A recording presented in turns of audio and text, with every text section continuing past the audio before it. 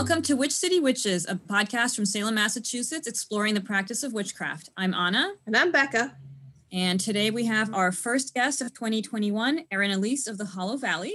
Hello, it's so great to be with you guys. Welcome. Thank you for joining us. I'm so excited to get to chat with you a little more. So Erin and I, air quotes, met on Instagram. I don't remember how I originally found you, but I stock your Hollow Valley deck of symbols in my shop, and you're in the process of creating a new sigil deck that I'm super excited about. So I'm very excited to chat with you and get to share with our listeners. First question is, where are you located? Where are you dialing in from? I am dialing in from Nashville, Tennessee, born and raised here. Pretty great city. Like the art scene here. It's definitely a strange place to be during COVID. So pretty scary numbers and some fairly irresponsible people, governing the state. So it's a little stressful at the time, but overall it's, a nice place to be. So. Things are a little hairy in Salem right now. They actually have closed down City Hall, and you can only get in by appointment. And wow. They make you sign a disclaimer thing before you go in. So it's kind of terrible everywhere. It is kind of terrible everywhere. I almost wish that there were more places where it was harder to get in, because there seems to be a lot of places where it's maybe a little too easy for a lot of people to go there right now. That's a really good point. Anyway, so our first question for you, which is what we like to ask all our guests, is, do you identify as a witch, and what does being a witch mean to you? Well, yes, I do identify as a witch. Being a witch for me is essentially my form of spirituality, which is based in nature and how humans and nature can kind of relate to foster growth in one another. And I find witchery and just the general path of paganism to be the most fitting with how I relate to the world and how I make myself feel better. So I've really been a witch since I was little. My mom, since I've, quote unquote, come out as a witch to my mother, she's said that she really can see how I've been casting spells since I was a kid. So I think it was really just a reawakening into what I really have always been, that kind of came. And yeah, ever since, it's been the identity, and it's a big part of who I am and a big part of my career. So. And I have to say, I just also noticed that you have the yarn pyramid on the wall behind you. I highly approve. I mean, I think you spoke earlier, you didn't know how we met. I think we found each other through the love of yarn and witchery coinciding, which I think is really lovely. I'm a knitter, but not nearly as great as you are, but I'm a casual knitter. Yeah, we've collaborated on some of my fiber witch boxes, which is awesome. And, we still have some projects to work on, which we don't have to reveal right now. Secret stuff. So you define, witchcraft as kind of being your spiritual practice. And this is always a fun question because, Bekah and I, feel kind of opposite about it. Do you consider witchcraft your religion? No, I wouldn't. And it's so funny. I was just reading a definition of, just like a rote definition of paganism that said something about spirituality, but not religion. And I don't necessarily think that that's inherently true. I'm interested which one of you believes that. What's the difference in opinions? So my religion is Hellenic paganism, and okay. I practice witchcraft as interrelated to that, but they are not the same. Gotcha. Right. And I consider witchcraft to be my religious practice. And I say that always realizing that calling witchcraft my religion is something that's a little jarring to hear. But for me, part of my path has been, reclaiming that word and showing people that religion doesn't have to mean, dogma and restriction and oppression and all these things. And, it is how I communicate and relate to and worship the divine. And so, I do classify it as my religion. But the more we sort of speak to people, I realize that I am not in the majority as far as, people who use the term witch to describe themselves. Well, I think that's really beautiful and interesting because when I went to a fairly Christian college, and I've never really identified that way. And when people would ask me if I was religious, I would say, no, I'm not religious, but I am spiritual, which was my way of not saying I was a witch, but saying that I was a witch. And I wonder if maybe it's really just the dogma around the word religion itself that keeps me from wanting to use it in this context. Because I mean, religion and faith, all of them are just things that we as humans use to like find connection and feel more embodied and feel like there's purpose and meaning in the world, and that there's some divine guidance and they're not totally alone. And no matter what you call it, it's kind of all the same thing. I guess I see religion as more of an organized thing, and I don't really know if I would say I practice any particular like organized witchcraft. I am studying under Rin Zatopek, who teaches traditional witchcraft, so I'm kind of diving into that realm a little bit, but that would probably be the most like religion-y like witchcraft I do. I think that there's a lot of hang-ups, especially, you know, people from the US or from Europe who are, you know, interested in paganism, to call it a religion, to like to embrace the term religion, because so much of it is wrapped up in Christianity. And there's this idea that Christianity is the form of religion and any other religion is that but different. Right. But it can be just like, no, completely different. Like it doesn't, Christianity is a religion. It is not the blueprint for religion. And I think that that is it's really hard to kind of unlearn that lesson. Right. Yeah. And that's why I'm sort of so insistent on that, because I'm like, no, I'm not going to let anybody take a word that's supposed to be, you know, it's supposed to be something that's, you know, beautiful and full of faith and connection to the divine. And as humans, we've managed to ruin it so thoroughly that, you know, in the same way that, you know, reclaiming the word witch has been a whole journey. And you know, religion is another one that I hope that we can get to a place as humans where it stops being this horrible, toxic thing. But, you know, every time that I say it, it's still a challenge, right? It's a very charged thing. It's a very charged thing, but I feel very moved, and I love your perspective on it. I think that's really interesting. I love the idea of reclaiming it. I guess I've never really thought of it as something that needed to be reclaimed, but hearing you speak about it, definitely it feels like a powerful identifier of something that's, you know, yeah, like faith. Right. And faith doesn't have to be, even the word faith, right, can be a little bit terrifying and charged because there's all these implications that go along with it. But, you know, realistically, when we are, you know, doing our rituals and communicating you know, with spirit in the ways that we do, you know, we are doing those same things. It's just that the words surrounding it have become so awful. Yeah.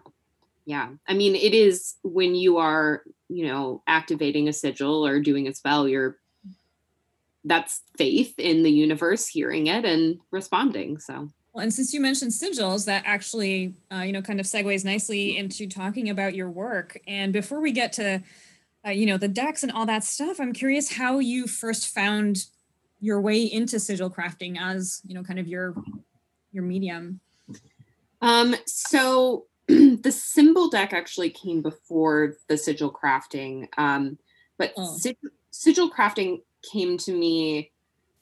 I've been an illustrator my entire life. I've been an artist my entire life. I knew from a very young age that I wanted to go into some form of art, and I have always had a difficult time learning and internalizing words without visuals. And so for me, what sigil making became was a way to internalize and visualize my intentions that was more, that just vibed better with my brain. Once I started making them, I just kind of couldn't stop. It came to me very naturally. I think part of that is just my brain is full of art and symbolism and visuals all the time. So for me, it's easier to almost see an intention as a physical object or as a symbol than words themselves. So it just kind of became how I processed my my intentions, and a big part of how I do my rituals and what I incorporate into my spell work. So.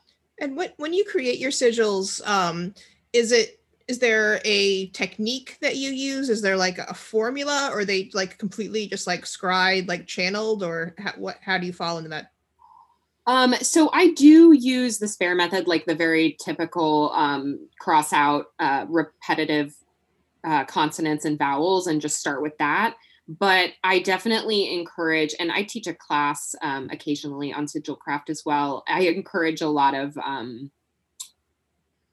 just general like play with sigilcraft, in that it needs to kind of be a mix of, you know, the methods that are given to us that feel kind of like stuffy and scientific and like calculated, and then your own intuition and the scrying and just kind of like letting it come to you.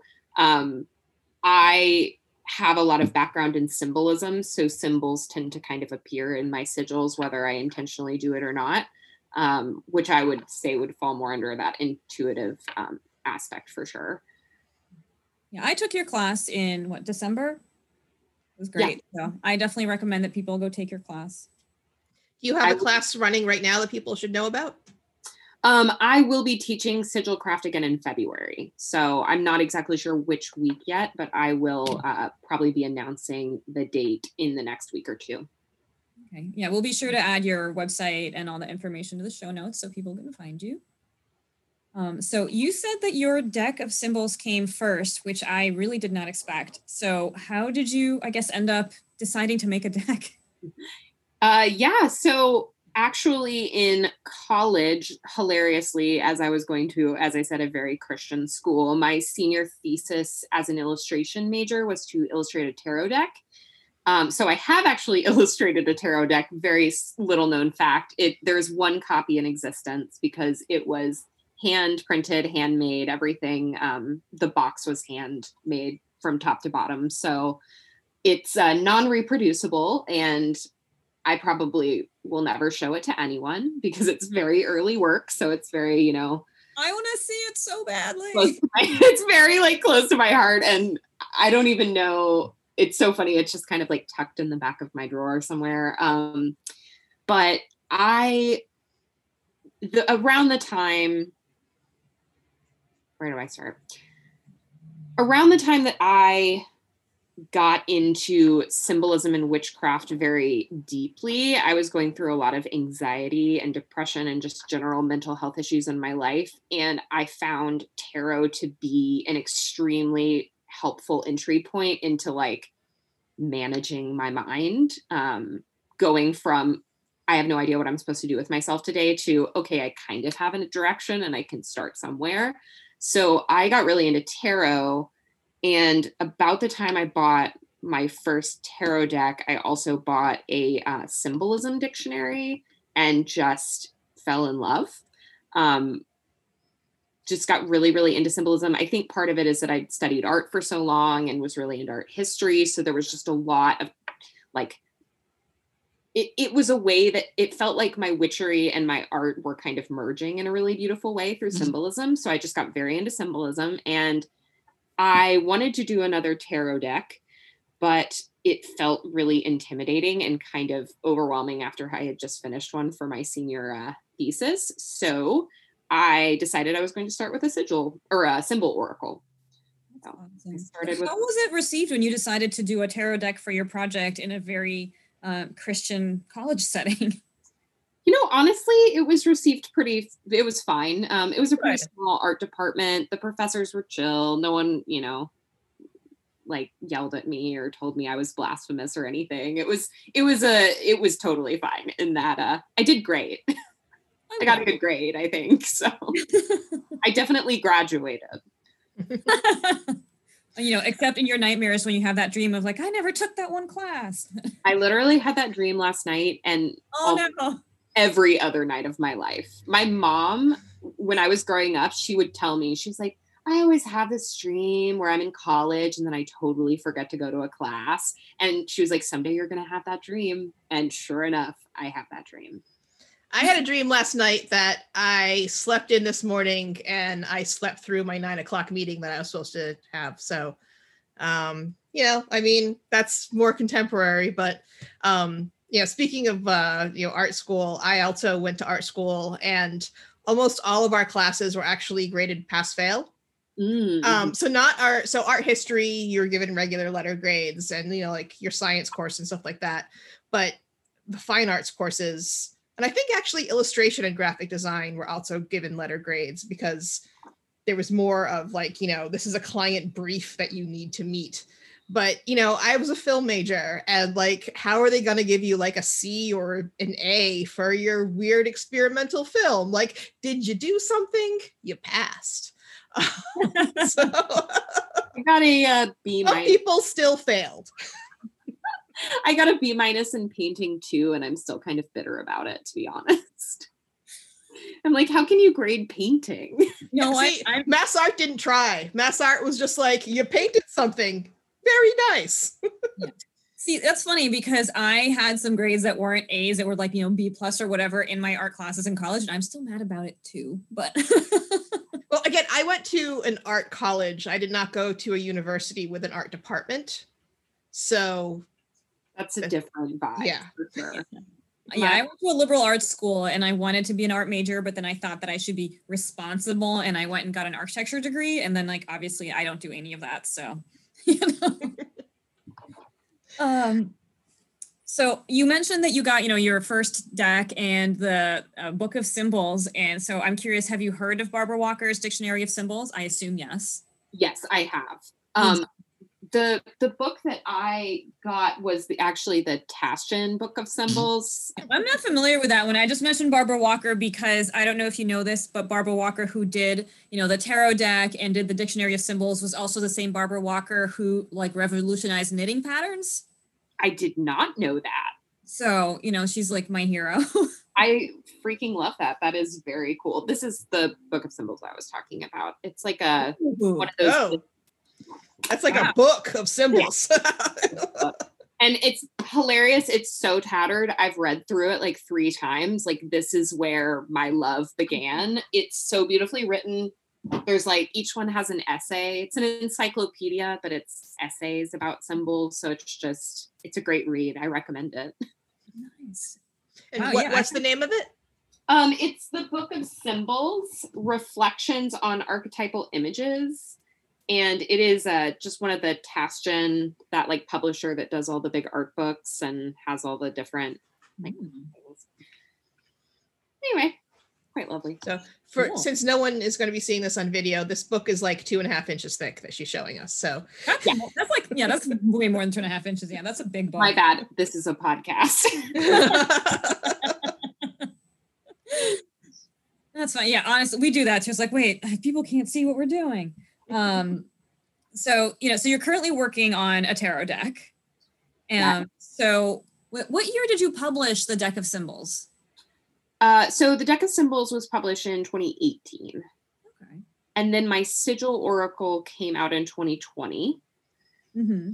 And the tarot deck will be coming out this year in May or June. You've been busy. Yeah, I guess so. I'm interested in the creation process of just like creating a deck when, you know, obviously in college you hand printed and like hand built this thing by yourself, but to mass produce something, and I know that's a question lots of people have, you know, how do you go about doing something like that? That seems just like a massive undertaking. It is stressful and difficult to do when you are publishing independently. I will say it is not a particularly lucrative process to self-publish tarot decks because they are pretty expensive to print. But that process for me was just honestly a lot of research, ordering a lot of samples.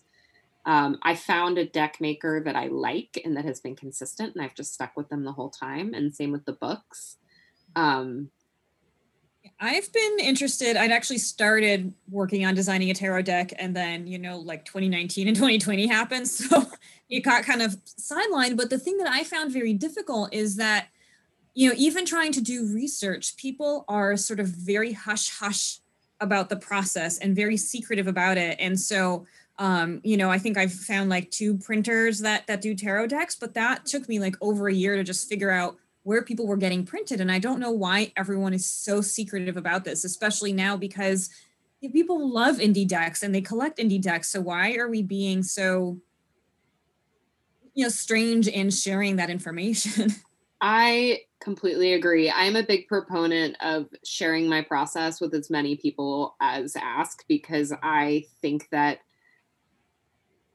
a lot of that comes from a place, I think we all feel a little bit of that, like, uh-oh, if there's too many, then no one will like mine as much. But at the same time, I don't know, like, I could buy a tarot deck every day if I had the money. Like, there's so many beautiful indie decks out there. So I don't see any reason why we shouldn't be sharing our resources and trying to get more of them out there into the world. What happened did you start drawing first and then find a printer? Did you find a printer first? Because the whole process just, like Becca said, just feels so enormous. And once I did the first deck, it was definitely easier the second time because I already had a supplier and I kind of knew what they offered. But for me, it was definitely kind of a, like, at the same time, cohesive process. The drawing, I wanted to I did like little, I did drawings and printed them out at size, like on my printer, so that I could kind of see and make sure that the details would show up well. I think that's an issue people have, especially drawing digitally, where you don't really know when you size it down to a tarot card size, if it's going to like translate and look good, or if the details are going to be too small. And of course, some printers don't print that well and you lose detail, and depends on the kind of paper you're using. So you're right. It's extremely overwhelming. I have about 10 or 12 test copies of the deck of symbols that are on different types of paper with different boxes all from the same company. I found a printer. I use Make Playing Cards. It's like a very generic, like you can yeah, I've heard of them. Yeah, you can get any kind of game card, most kinds of boxes. I've had good customer service from them and it's been fine. So I use them still. And once they allow you to order 1 deck at a time, so you can order like a sample. So I got a bunch of different samples and just kept ordering new ones and messing with the sizing, messing with the contrast until it looked like I wanted it to look. And then I ordered a big batch. That's awesome. I'm surprised to hear that you use them, because I have seen their decks and, I've ordered a couple samples here and there, but I don't know why I was kind of hesitant to believe that their quality would be good, but your deck is beautiful. So that's good to hear. The other one that I've heard of is Print Ninja, and, they've sent me some samples and that are really beautiful, but I'm still just feeling very daunted by the whole thing. It's extremely overwhelming. And if you really get into it, I don't even know where people get the boxes with the cute little tassels in them, like with the tab where you pull it out with the cards. Like, I don't even know where you get those boxes made. So I'm assuming some people, and I also, when I was doing the deck of symbols, I really wanted to get a little booklet that would fit in it. And I had an extremely hard time finding printers that would print like a tiny book. I think Print Ninja actually does the whole thing at this point, but I haven't gone far enough to know if there's cost differentials, but I heard that Print Ninja actually now goes through Kickstarter looking for cool decks to offer to print. Playing Cards does that too, I believe. Oh. Because they will feature your deck on their homepage. If you have a Kickstarter or something, they'll feature your Kickstarter on their homepage. And did you do a Kickstarter or Indiegogo or anything for your decks? I did. For the deck of symbols, the very first one, I did do a Kickstarter. The Sigil Oracle, I did a pre-order for. So no Kickstarter, just a traditional online pre-order. US Games is who publishes, the Rider-Waite Tarot and Pamela Coleman Smith version, and a lot of sort of the popular ones that are more mass produced. And I don't know if you know this, but they're family owned and they're like in Connecticut. And I once asked them, like, how does one get a deck published by you folks? And they're like, oh, you can just send us proposals. So like you can even do that with them. Yeah, that's big on my list of goals in 2021 is to hopefully find a publisher because as much as I love, there's something really special about being an indie deck publisher because there's a lot of personalization that goes into it. I love wrapping the decks and sending them out. But at the same time, in order for this to be a sustainable career for me, I have to find a way to produce my work more efficiently in terms of monetary costs. So of course, that's that's the next step to go into. And as as best you can, finding companies that are ethical and, like you said, family owned. And they were really, it surprised me. Like I expected them to be some big corporate, manufacturing giant, and like they're just like a family owned business in Connecticut. So it's like, oh, okay, like that's really nice. And I'm glad that you mentioned that you need to figure out how to kind of scale up and make this sustainable for you, because one thing that we do talk about in this podcast, and we've talked about it with Erica Feldman of House Witch, is the the reality of being someone who is basically self-employed, right, and sort of working off of your witch talents and other things, and trying to educate people about the reality that those of us that do this, we literally depend on this to feed, clothe, and shelter ourselves. And it's really hard when you're constantly getting sort of that consumer, pushback. I recently shared something in my Instagram stories that was like, a customer just sees the $100 price tag, whereas, the small business sees, minus the cost of goods, minus the time, minus the marketing costs, minus the branding and the shipping and the this and the that. And so people think, oh, well, $100 for something that's so expensive. And, we're lucky if we take home 30% of that $100. Totally. And especially since I've gotten into wholesale selling, which is, it's an awesome thing to be able to have more of my decks out in the world and across the country. And I love, obviously, like you're one of my stockists. So I love having really cool boutique shops all over the country and out of the country that stock my work. It's a huge honor and very exciting, but it definitely does, factor into that sustainable cost part of my job, and finding ways to get decks printed more, sustainably is a big part of me moving forward and scaling up, I think. Yeah, I sort of, started becoming more aware of kind of the, how massive, sort of producing a tarot deck and having that be kind of a consistent part of your, your business and your income. When I don't know if you're familiar with the Mesquite Tarot, which I really loved. It was a really beautiful deck, and it got very popular. And she got to a point where she was like, I can't keep doing this because all I do all the time is pack and ship tarot decks. Yes, correct. Another goal for 2021 is to maybe look into having someone do some shipping work for me. I do spend a lot of time packing and shipping tarot decks. It's a big part of the thing, the like day to day of my job. Yeah, I do. Yeah. Yeah, I mean, it's a big part of the day to day. I have to say, I do enjoy it. It's not something I hate. I like packaging things. It's kind of fun. And I was very excited because I got my custom like logo branded tissue paper today that I've never had before. So that felt like a big step. But again, as much as I love it, that's part of my goal for this year too, is to get someone to help with shipping, because then it frees up more time for us to hopefully keep, creating new things. Right. Instead of, being consumed with like logistics of survival. Exactly. I think that's another big part of making my career more sustainable is finding people to do the things that take up a lot of time that I could be using creating. It's funny, actually, not specifically with this sort of stuff, although I could use an assistant with some of my own work.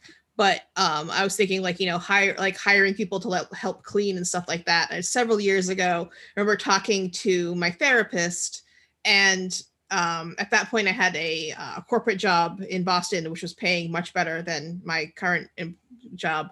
But I'm self-employed right now. So, but my therapist was just like, there's this guilt that, I should be doing these things. Why can't I vacuum my own floor? Why can't I do these things to and my therapist was just like, if you have the money to pay someone else to do the thing you don't want to do, it's a good thing. You're giving someone a job. If someone loves packing boxes, like, I mean, obviously you say you like packing boxes, but if you can hire an assistant who really loves spending her days packing boxes, then it's a good thing. You're not being selfish by giving someone a job. Right. Totally. I mean, not that I like packing boxes more than I like making art. I definitely enjoy making art more than packing boxes, but it's not the worst thing. Yeah, I mean, I love the idea of, and I think that was a big struggle for me, especially early in my career as an artist. When I first started doing art, I did a lot of handmade. I was a printmaker in school. I did a lot of handmade stuff. I did a lot of like hand sewn things and just like little like prints and individual pieces of work. And when I started moving into outsourcing my product, it changed my life very significantly in terms of being able to get my work to more people, which, there's definitely part of me that's like, oh man, like it's not as authentic if I'm not doing every single thing by myself. But if I were hand making all these decks and boxes, lots of people would not have the decks. So yeah, I'm finding the same thing with like my astrology work. I've been doing a lot of reports for Ana. She gets to be the guinea pig for me, and she gets to be my my test of like, no, I am putting way too much work in this, because like, no one will pay for the amount of hours I'm actually spending on these things. Mm-hmm. So like with my astrology work, I'm really working like, okay, well, I'll do one usually for Ana that I spend a long time on, and I kind of like hand build all these elements, but then try to figure out like, okay, how can I automate these things? How can I put all these things like in a database, smush them all together into a report, and then just do some like personal details on top of that to make it personal without spending, like 20 hours writing a report that, no one's going to pay me $1,000 to write their astrology report. So I gotta say, my witch and artist brain just kind of withers and dies when I hear the word automation. I'm just like, oh God, like it feels so far from like what my brain does. You know what? That's perfect, because now we can talk about the next thing I wanted to talk about, which is the automatic sigil engine that just got programmed a couple months ago. I honestly totally forgot you brought that up earlier, so that was not an intentional segue. But I know, I was like, it's like perfect. So a couple months ago, some programmers created a sigil engine, and it's very easy to find. It's just sigilengine.com. And I think it was my partner who sent me the link originally. He's like, hey, look, check this out. And I was like, huh. And I honestly have not kind of made up my mind how I feel about it. But, Bekah, right before we started recording, was kind of looking into it and seeing that the process is, it is an algorithm, program that's building the sigil, but it's not completely automatic. It's responding to the user as well. Bekah, what are some of the things you saw on there? So I was just reading through the Q&A page for it. And when you put so I'll backtrack.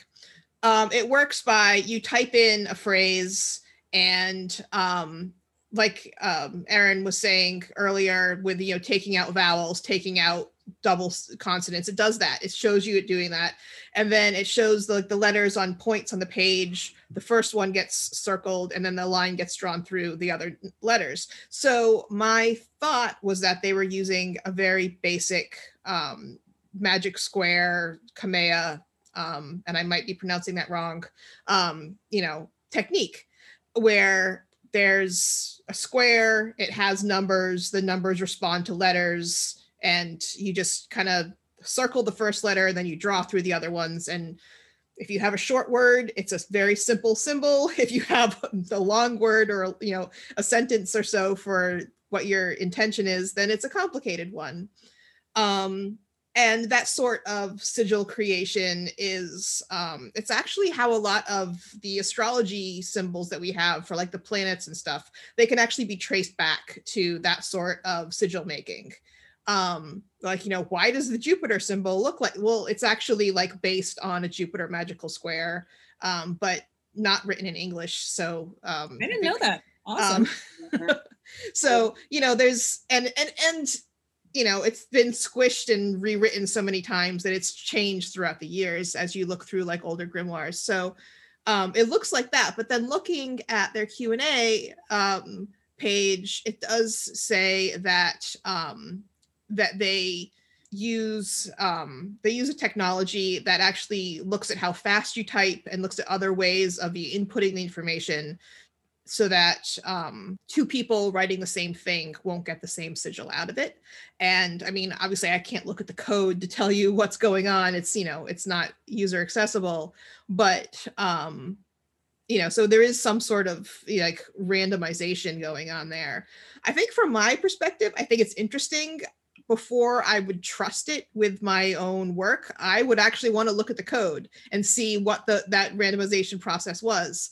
I have done some code like this. I actually, 20 years ago, maybe, as a JavaScript experiment, I wrote a code that picks runes and also does a Greek alphabet oracle, where actually it throws the astragali, which are sheep bones, the sheep wrist bones, and depending on what side they come up, they have a number. Then you have to add all the numbers up, and that number corresponds to a letter, and then the letter gives you your alphabet oracle.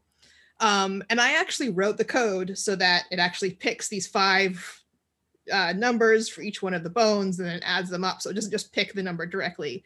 And I think that does give interesting results. And I think that just like so many of us have, tarot card readers or, other sort of things on our phones that we can, I think a lot of it has to do with intention of, if you focus on it enough, then the random number generator in the computer is equivalent to shuffling.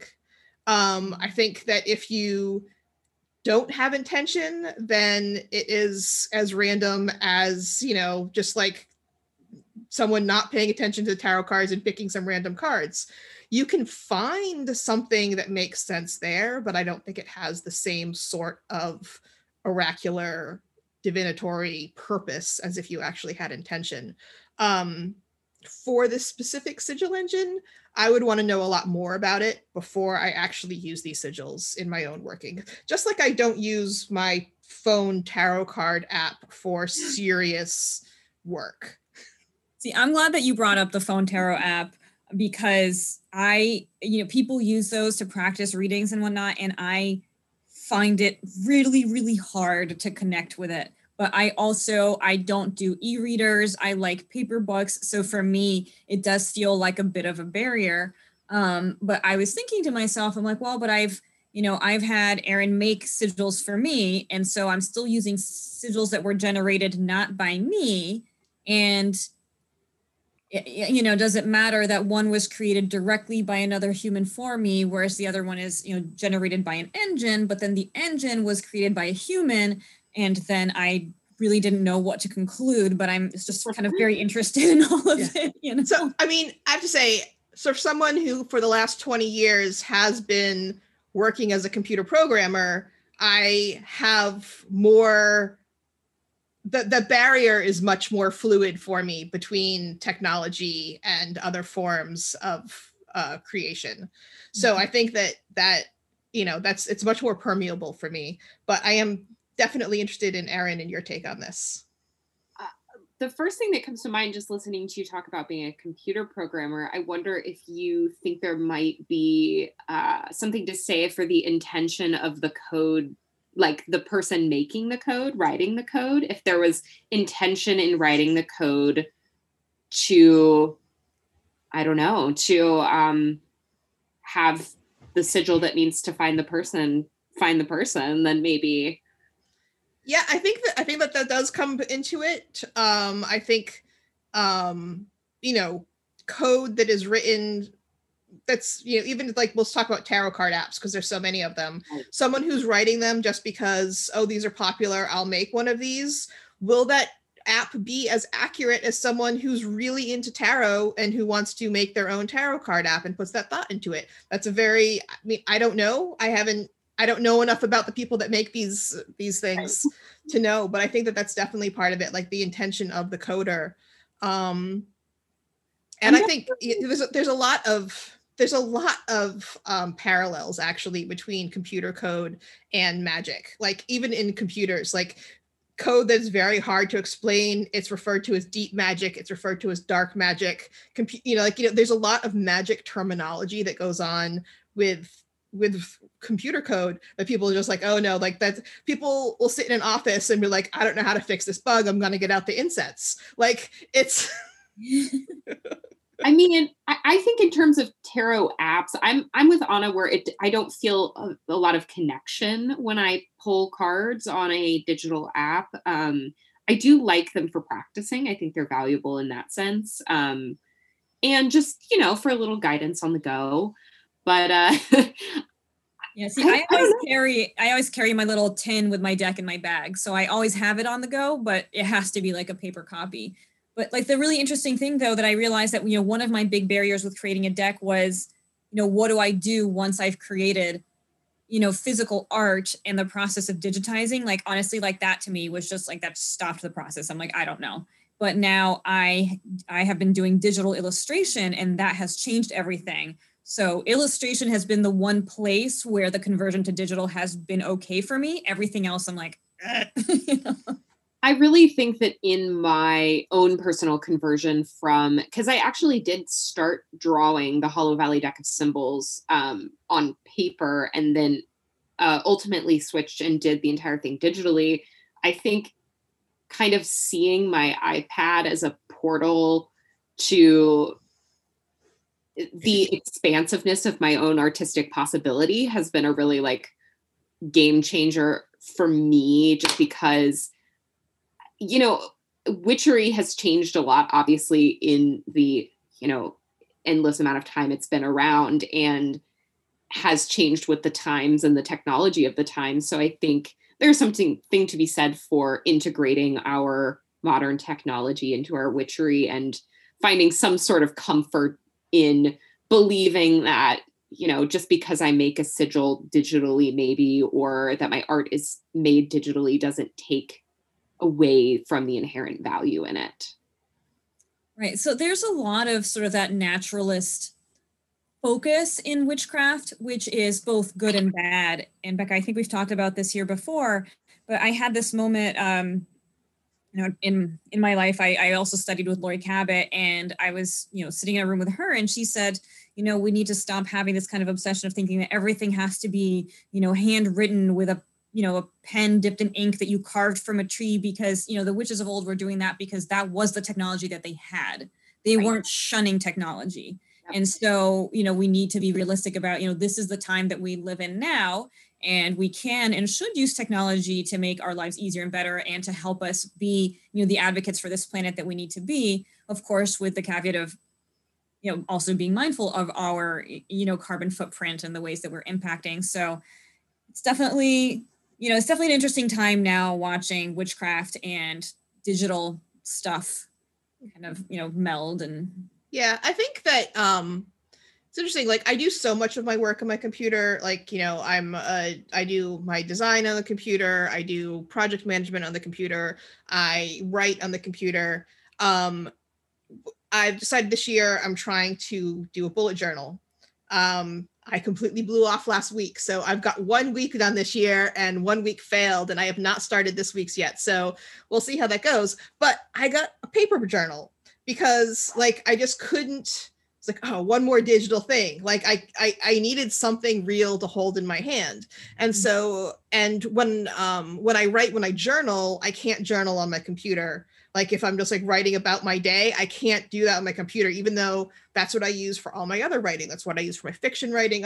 There's just some things that I can't get out through the computer and I need to do on paper. So I think it's this really interesting, like, and some people would be the opposite. Yeah. And so I think it's like, what works for you and what medium. It's not like, I'm not completely digital. I have to, like, sometimes like, no, I have to have something holding in my hand sometimes, like, otherwise it won't get out of my brain. Yeah, see, part of my New Year's ritual is every year now for over a decade, in December, I buy myself a new like moleskin planner. And I don't know why opening that like brand new planner is just very exciting for some reason. But I'm a Gemini moon, and I think that it lends itself to my obsession with planners and how much comfort they bring me. I don't know if you've heard of the company Golden Coil, but they're like fully customizable planners, and I am obsessed. I'm going to have to check that out. So Not what's your sun sign? What was that? What's your sun sign? I'm a Leo. Oh. And a Scorpio rising. You know what? I see it. I like it. My Capricorn moon would love it if I was better at this planner thing, but my Pisces sun just keeps not looking at it. Your Pisces sun is like, I just want to hang out and relax. You know, maybe your Pisces sun would like it if you did some doodles or put some cute stickers on it. Yeah. Oh, no, you see, I've actually decided that it's going to be a minimalist, just black pen, because I know the minute that I decide I need to have a cute bullet journal, then I will not plan a damn thing in that thing. I will spend all of my time making it cute and have it have zero functionality. So I have decided that I am not making this thing cute. It's going to just be my terrible handwriting in black ink on white paper. All business. No, I'm thinking that maybe Erin needs to start designing some really cute sigil planners. I've definitely toyed with the idea of planners, calendars, some sort of something like that. I don't know. Yeah, we'll keep an eye out. I will keep an eye out. I have a tarot deck to illustrate, but whatever. You can do that real quick, right? Like, yeah. Super quick. Just knock it out. Bam, bam, bam. You know, so getting back to tarot decks, we were talking about this whole sigil thing and how much does the intent behind it matter, and the programmer and the intent of the programmer. And so, having a shop and always looking for cute indie decks, I'm browsing around a lot, and I have a personal bias that I actually haven't discussed with anyone yet, so I'm curious to see what you two think about it. But when I'm reading about a tarot deck, whenever I see the artist talking about how like they don't read tarot and they're approaching it purely as an artistic exercise, or that they don't believe in kind of the mysticism behind it, I kind of shut down, and I'm like, I can't connect with a deck where the person designing it doesn't understand tarot. And that for me is a big barrier. And I guess I'm curious how other people feel about it, because maybe you're like, oh, well, if the art's beautiful, I don't care that the person making it didn't have that investment. It's interesting because I actually created my deck of symbols first because I felt like I didn't know enough about tarot yet to really give it the justice it deserved. I'm still not writing the guidebook to my tarot deck. I'm actually, my lovely collaborator, Davis Carr, of Meridian Tarot, she is writing the book for me, and she's just an incredible astrologer and tarot reader as well. And, I'm definitely incorporating a lot of we're working together very closely on it, but it was a big point of entry for me. I had a hard time even doing my deck for my thesis. And I think that's part of why I hold it so close to my heart, is because looking back on it now, there's definitely an intuitive understanding of tarot that I had when I made it, but my understanding now is so much better that I feel like I can just do the lore and the mysticism of a tarot deck more justice. I can't say I've ever bought a tarot deck where I've seen something like that in the description to really know if I feel a difference one way or the other. Yeah, so. I think that sometimes they do say, like, where they're coming from about whether they've been reading a long time, or if this is just like, an artistic statement from them that like, oh, there's 78 things that I can draw. I find as a tarot reader that the artistic decks don't read well. Like it's not like, it doesn't matter how beautiful the art is, if they don't understand the symbolism that they're drawing, there's something just lacking in the symbolism, and they just don't read well. So I think that sometimes it doesn't matter if I know that someone has no idea what they were doing. It comes across when you try to use the deck that's like, oh, this was an artistic statement. The one difference of that is someone is doing a very close, like line by line remake of Pamela Coleman Smith. than like, oh, you did the gummy bear tarot. That is exactly like the Rider-Waite-Smith, except it's in gummy bears, or it's in pixel art. It's like, well, that's whatever. Like, I think that, I mean, I find that it's the symbolism that really makes a tarot deck connective. And that's why I'm so interested in symbolism. I think it's just this beautiful connector of all things, a language we all speak and don't really like think about how we speak it, but we just kind of know it intuitively. And we also all have our own special dialects and things that we relate symbols to that are personal correspondences. So I just think it's a really beautiful, like, connective experience, and lacking that symbolism in a deck kind of takes it away from the archetype and like the original meanings of the cards themselves. I think an interesting kind of opposite is the Aquarian deck, which I know, Ana, you carry in your store. I read with that deck all the time, and the artist who created that deck, he was just like, I did not know what I was doing at this time. I had just gotten into tarot. I didn't know what I was doing. It was kind of like a whim that deck came out as good as it did. And the deck that he did a few years later, once he was better at tarot, the Palladini deck, I don't like that much at all. I think he changed his art style is really the issue I have with that. But so there are exceptions, but I think that he really did have this intuitive understanding, and he did go on to become, much more invested in tarot from there. Right, but if you look at the Aquarian tarot, it is a retelling of the Rider-Waite that, in a very different art style. It's not line by line, but he was still taking the scenes of Rider-Waite and redrawing them through a slightly different lens. And that's very different than a proposition like something like Erin is doing, where the illustrations are all fresh and brand new. It's not a redrawing of the Rider-Waite, right? And you can also look at, Casey Zabala's deck, or Charlie Claire's deck that just came out, the Fifth Spirit. Like, those are decks where people are, creating a whole new language and a whole new deck, right? It's not something that's kind of a reinterpretation. And the Aquarian, even though it's not the line by line, it still is very, very heavy Rider-Waite. Right. And you brought up the Fifth Spirit, and I've actually just recently borrowed that from you, and I recorded yesterday a review of that for my YouTube channel, which will be up by the time this podcast comes out. I really love that deck, and I love how a lot of the illustrations are completely different from the traditional Rider-Waite-Smith, and yet they convey the same information in a modern way. And that becomes, if they're very easy to read, like, like, oh, like that's what this is, that's what's going on here.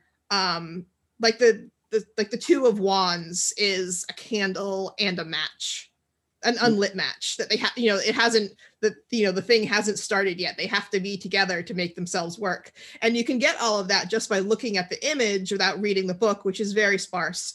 But, the illustrations, they bring so much to it. And I haven't seen your Sigil deck really at all. I looked at your website briefly before coming on. I've seen your previous deck. I've seen it at Ana's store, but I haven't seen your Sigil deck at all. So I'm actually interested in how you approach that. That's obviously not tarot, but your tarot deck, is that more Sigil based? Or is it? So the tarot deck is going to be very rooted in symbolism. It's kind of going back to, it's not, as far as I know now, there won't be symbols incorporated. If they are, they'll be in the guidebook. But Davis and I are working really starting from the ground up of like archetypal symbolism, and then our own symbol correspondences and like what the meaning of the cards bring up for us. So they will definitely incorporate symbols that are pretty common amongst tarot decks that kind of fit with the Pamela Coleman Smith, Rider-Waite, like symbolic arc, I suppose. But there will be some changes as well, and some unique kind of modernizations of the cards. But I would like to think that the symbolism and the research that goes into that part of it will really help convey the message behind the cards, despite them being a little bit different than the traditional like scenes that you would see. I'm very excited to get my hands on your new deck. I'm excited. I and I will review it on my YouTube channel. Oh, I love it. Well, so we've just about, I guess, reached our hour, which I'm really sad about because, Erin, I feel like I could keep talking to you for hours. This has been really fun. But before we wrap up, can you tell us where people can find you? What's your website? What's your Instagram? Yes, I can be found at The Hollow Valley on Instagram, and my website is erinalise.com, and that is ERINALISE. And yeah, that's pretty much all I do on social media. I have a TikTok, but I hardly ever post. So if you want to follow me on there, it's The Hollow Valley as well. And yeah, that's just about it. Yeah, see, that's where I go, like, all right, I'm getting too old. I don't know how to TikTok. TikTok confuses me. And I honestly, like, people send me links and I'll look at the links, but I cannot imagine ever actually, like, making a TikTok post. Well, it's all about sea shanties this week, so. It's all about sea shanties on TikTok this week? Yes. Oh, that's the new thing. I have clearly not caught up on my TikTok feed, so I guess Of course, this episode isn't going to come out for a couple of weeks, so by the time this episode is going to come out, people are going to be like, sea shanties, that was last month. That was so 3 weeks ago, sea shanties. Yeah, Bekah, you're so bad at trends. Jeez. Well, thank you so much for being here, Erin. And honestly, I hope that we get to talk to you again after your deck comes out because I'm super excited about it. Thank you so much to our listeners. If you have questions for us, as usual, you can email us at askawitch@witchcitywitches.com. And thanks so much for being here. Thank you. Thank you. It's so great to talk to you guys.